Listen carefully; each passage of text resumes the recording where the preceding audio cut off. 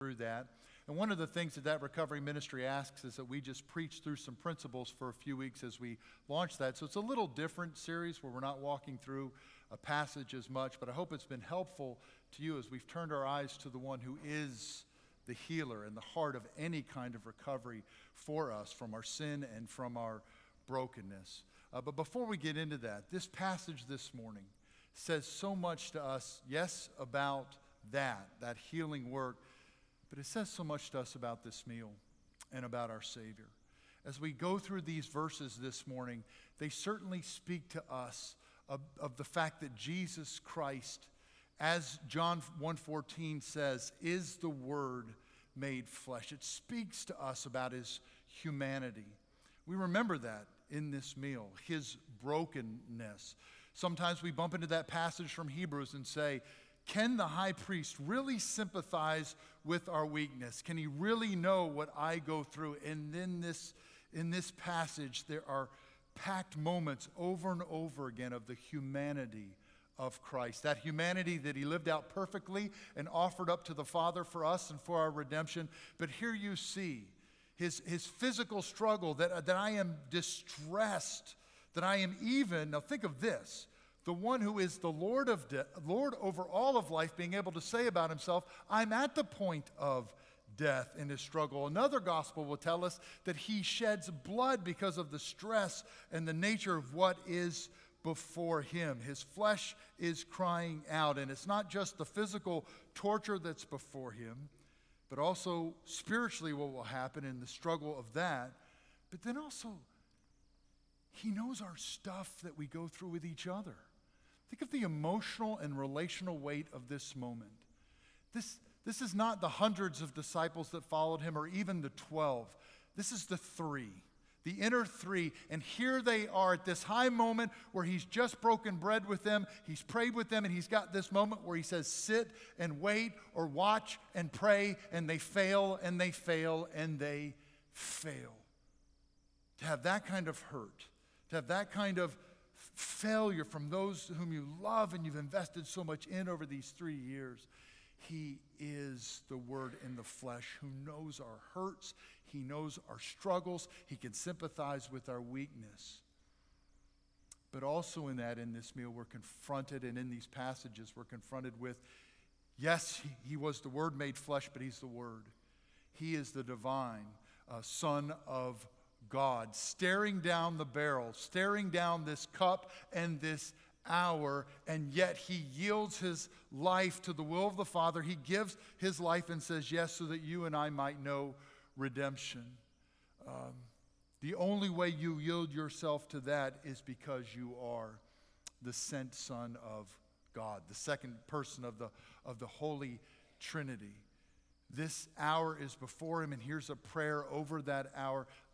At the very beginning of Holy Week in Mark's Gospel, the question Jesus raises is, what shall we say then? It's for this purpose that I've come, is this hour. When we read John's Gospel, we're very familiar with that hour means his cross. This is why I have come, to give myself with all that's before him, maybe never even fully realizing even in glory all that was won for us on the cross. He says yes to that, to give all of that, his life and all for us. He must be the divine Son of God, the Word that was made flesh, but also in that and in this meal, we're reminded as well of the cross. It magnifies and glorifies the cross. Mark, really the highlight of Mark, the climax of Mark, is that verse, Mark 10:45. That after the 3 prophetic words of Jesus that he would die and they don't understand it, we get Mark 10:45 when he says, I did not come to be served, but to serve and to give my life as a ransom for many. As here he is, we find him praying. This is not some kind of political assassination. This is not some enlightened guru that they misunderstood, but Jesus saying here and praying in the garden that he is about to give his life for our lives. It highlights and it magnifies the cross for us. Earlier, he would say to them, you have to take up your cross. Jesus doesn't ask anything of us that he does not do first. He takes up his cross so that you and I might be ransomed for our sin. and might have life and life eternal. We glory in that as we prepare our hearts to receive in this meal. But we also see in this passage some reminders again of God's healing work in Christ that ultimately comes from what was won for us in the cross of Christ and through his resurrection. And first, if you're following along in your notes in these eight principles we've walked through together, first is that we are to have let me just stop here. This word, this importance of watching and praying, because again, the spirit is willing, but Jesus reminds us the flesh is weak. I shared with you last week about a good friend I've had since junior high. Went to youth group together, went to college together, and over the last several years, he watched one of his parents die and just struggle with an illness. And I shared with you a story about that, but I didn't share another story he told me last Saturday at a birthday party. One of the workers at his business, who actually worked well into his late 70s, early 80s, pulled him aside. This is somebody who'd been with this company for forever, and he's kind of the counselor and mentor of all the staff. And he pulled my friend aside and said, "Listen, I have watched you age 20 years in the last 3 months because of your parents' illness. You need to take care of yourself, and you need to be careful with yourself. I've just seen it in your life, and you need to take that word." My friend said that was, number one, an incredible word of encouragement for him, to have somebody who cared about him enough in the workplace to do that for him. But he said, secondly, I had to fight back laughing in front of this sweet older man who was trying to bless me. And the reason he wanted to laugh when he said that was this. 4 months before that, my friend had stopped using hair coloring treatment. So he had literally aged in 20 years over the last 3 months, you know? There is a word of recovery for my friend. Put back the Grecian formula or whatever, just for men. That's his remedy.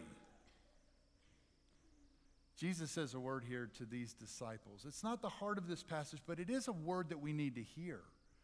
For our recovery, the remedy for our life in him, whether it's a moment of failure as it is here for them and throughout Mark's gospel, a moment of crisis when you and I are put up against it, or just for life and the life that we live. It's this reminder to watch and to pray. And to do that, we have to, in your notes, reserve a daily time with God for self-examination, for Bible reading, and for prayer in order to know God and his will for our lives and to gain the power to live that out.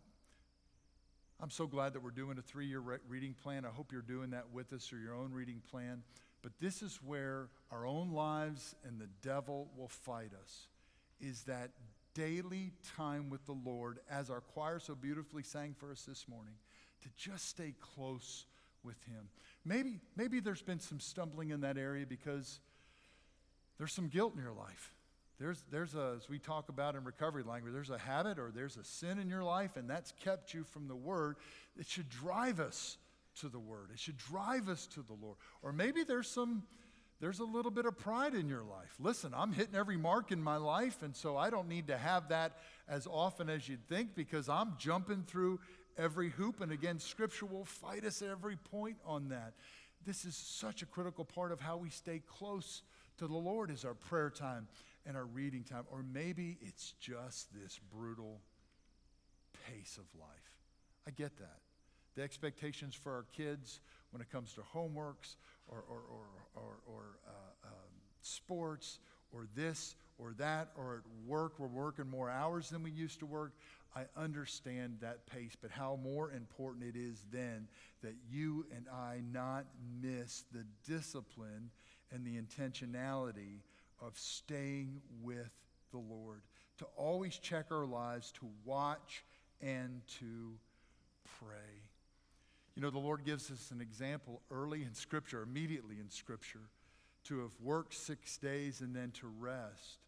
That's right. That's a beautiful example he gives us. But it's also this understanding that part of the reason I rest as well is I've got a week upcoming to be his steward, to be Christ's light to other people. And so if I haven't built in not just that reading and prayer, if I haven't built in Sabbath rest to my life, I can't be what God needs me to be throughout the week, if I haven't built in that kind of spiritual margin for rest, if I haven't connected with others as you're doing, how are you here today? It's Labor Day weekend. Did you not get the memo? You should be killing doves or watching ball. Or the fact that you're here and saying, I need not just the rest of the Lord first and foremost, but I need to connect with others so that I can be who I should be for Christ throughout the week. Again, it's the Lord. It's Zechariah 4:6. It's not by might nor by power, but it's always by the Spirit, says the Lord. You will succeed because of my Spirit. How important it is for us to watch and to pray, to be alone with God, to be together with God, so that we might then be able to fight that flesh that is weak. Need to hear that word today? Recommit to that in some way today. I'd heard a story of the great, I think his name was the Great Bagone in New York. You've heard of that great mystical leader? No? Well, this one woman had, and she went up to the 23rd floor of this apartment to see him.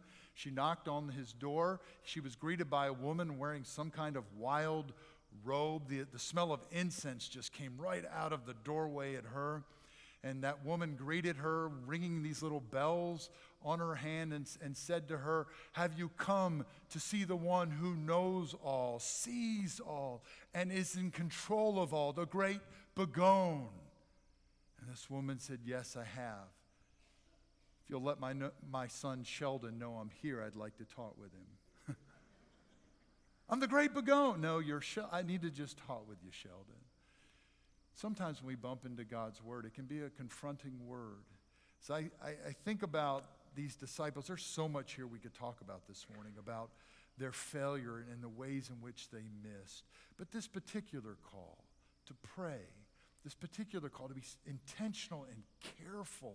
Yes, the Spirit's willing, but you and I can admit to each other the flesh can be weak. So then, we must be about discipline so that we will pray in a way, as Scripture says here, that we will not fall. That we will be with the Lord intentionally and carefully so we will not, as Charles Wesley says in his hymn, have any wandering of my will or quenching of that kindling fire. A few weeks ago, we had a Christian illusionist here, Zach Merzada, and Rusty and I got to actually have some time with him before his performance, and he showed us a trick that he didn't show you. Not only did he show us a trick, but he showed us how to do the trick. Now, I'm not going to share that with you because I'm a little scared he actually does magic and I don't want to curse on me. But he showed us this trick that took about 10 seconds. Just 10 seconds. It had to do with this floating object. 10 seconds. But he told us the key to the trick was that he had to isolate a muscle in his hand or his arm or wherever. He had to isolate a muscle, and it took him exactly 2 years to master that for 10 seconds of a trick. When you and I know we've got that coworker that we really in the flesh just want to lose it with, when we've got that family member that's breaking our heart and we're just praying over and over for, when we've got that lust in our life that's just been catching us at every moment, whatever that is, whatever hurt or resentment or bitterness is springing up, whatever hurt, habit, or hang up it is, what Jesus says to the disciples are words to us. It is that discipline of watching and praying, and being careful, or we might miss the life that he wants us to have or the ministry that he wants us to have. We don't have time this morning because of communion, but there really is a good word for us here as well as to the ministry. That last point, that when you and I will yield ourselves to Christ, you see it in his life here, the yielding Jesus does, so we might have the good news. But when you and I will yield ourselves to God, we can be used to bring good news to others by our example and by our words. The last couple of weeks we've been in the epistle to the Romans. And in there we're reminded that even with our past, I've got a past. You got a past? Even in our hurts, I've got hurts. You? that in God's sovereignty, in God's goodness, he can take those things, if we'll give them to him, and if there's forgiveness that needs to be offered, he can do that, but there can also be redemption. And he can take those things and use them for his glory and to give the good news to others. Even when we, as Scripture would say, meant it for evil, Joseph, God can turn that and use that for good. And the same so in Romans, he reminds us again that he can work all things for good.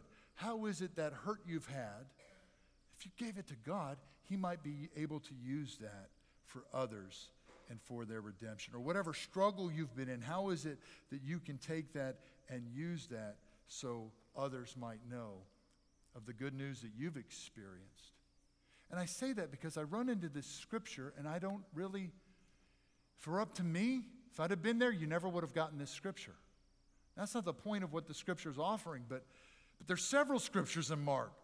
If I was John Mark, I wouldn't have written some of the things, but praise be to God, the Holy Spirit has led the writing of his word. How is it you put in here, if you're Peter sharing some of the things of Mark with John Mark, how is it you tell him of this moment? When you failed so miserably 3 times. Let's don't mention that. Let's sweep that under the rug. And then the beauty of Christ, being able to show the struggle of this moment, and that would be a part of the counsel of God. That would be a part of the canon. This will be Holy Scripture. I'm sweating blood. I'm struggling here in my flesh with what's before me. The vulnerability, the integrity of our Savior, to share that. We want to put on this strong face. I'm super Christian. I've got it all together. But if you will share your story, if you'll be real with people with your testimony, there's no telling when you yield yourself to God and that the good news that he can share.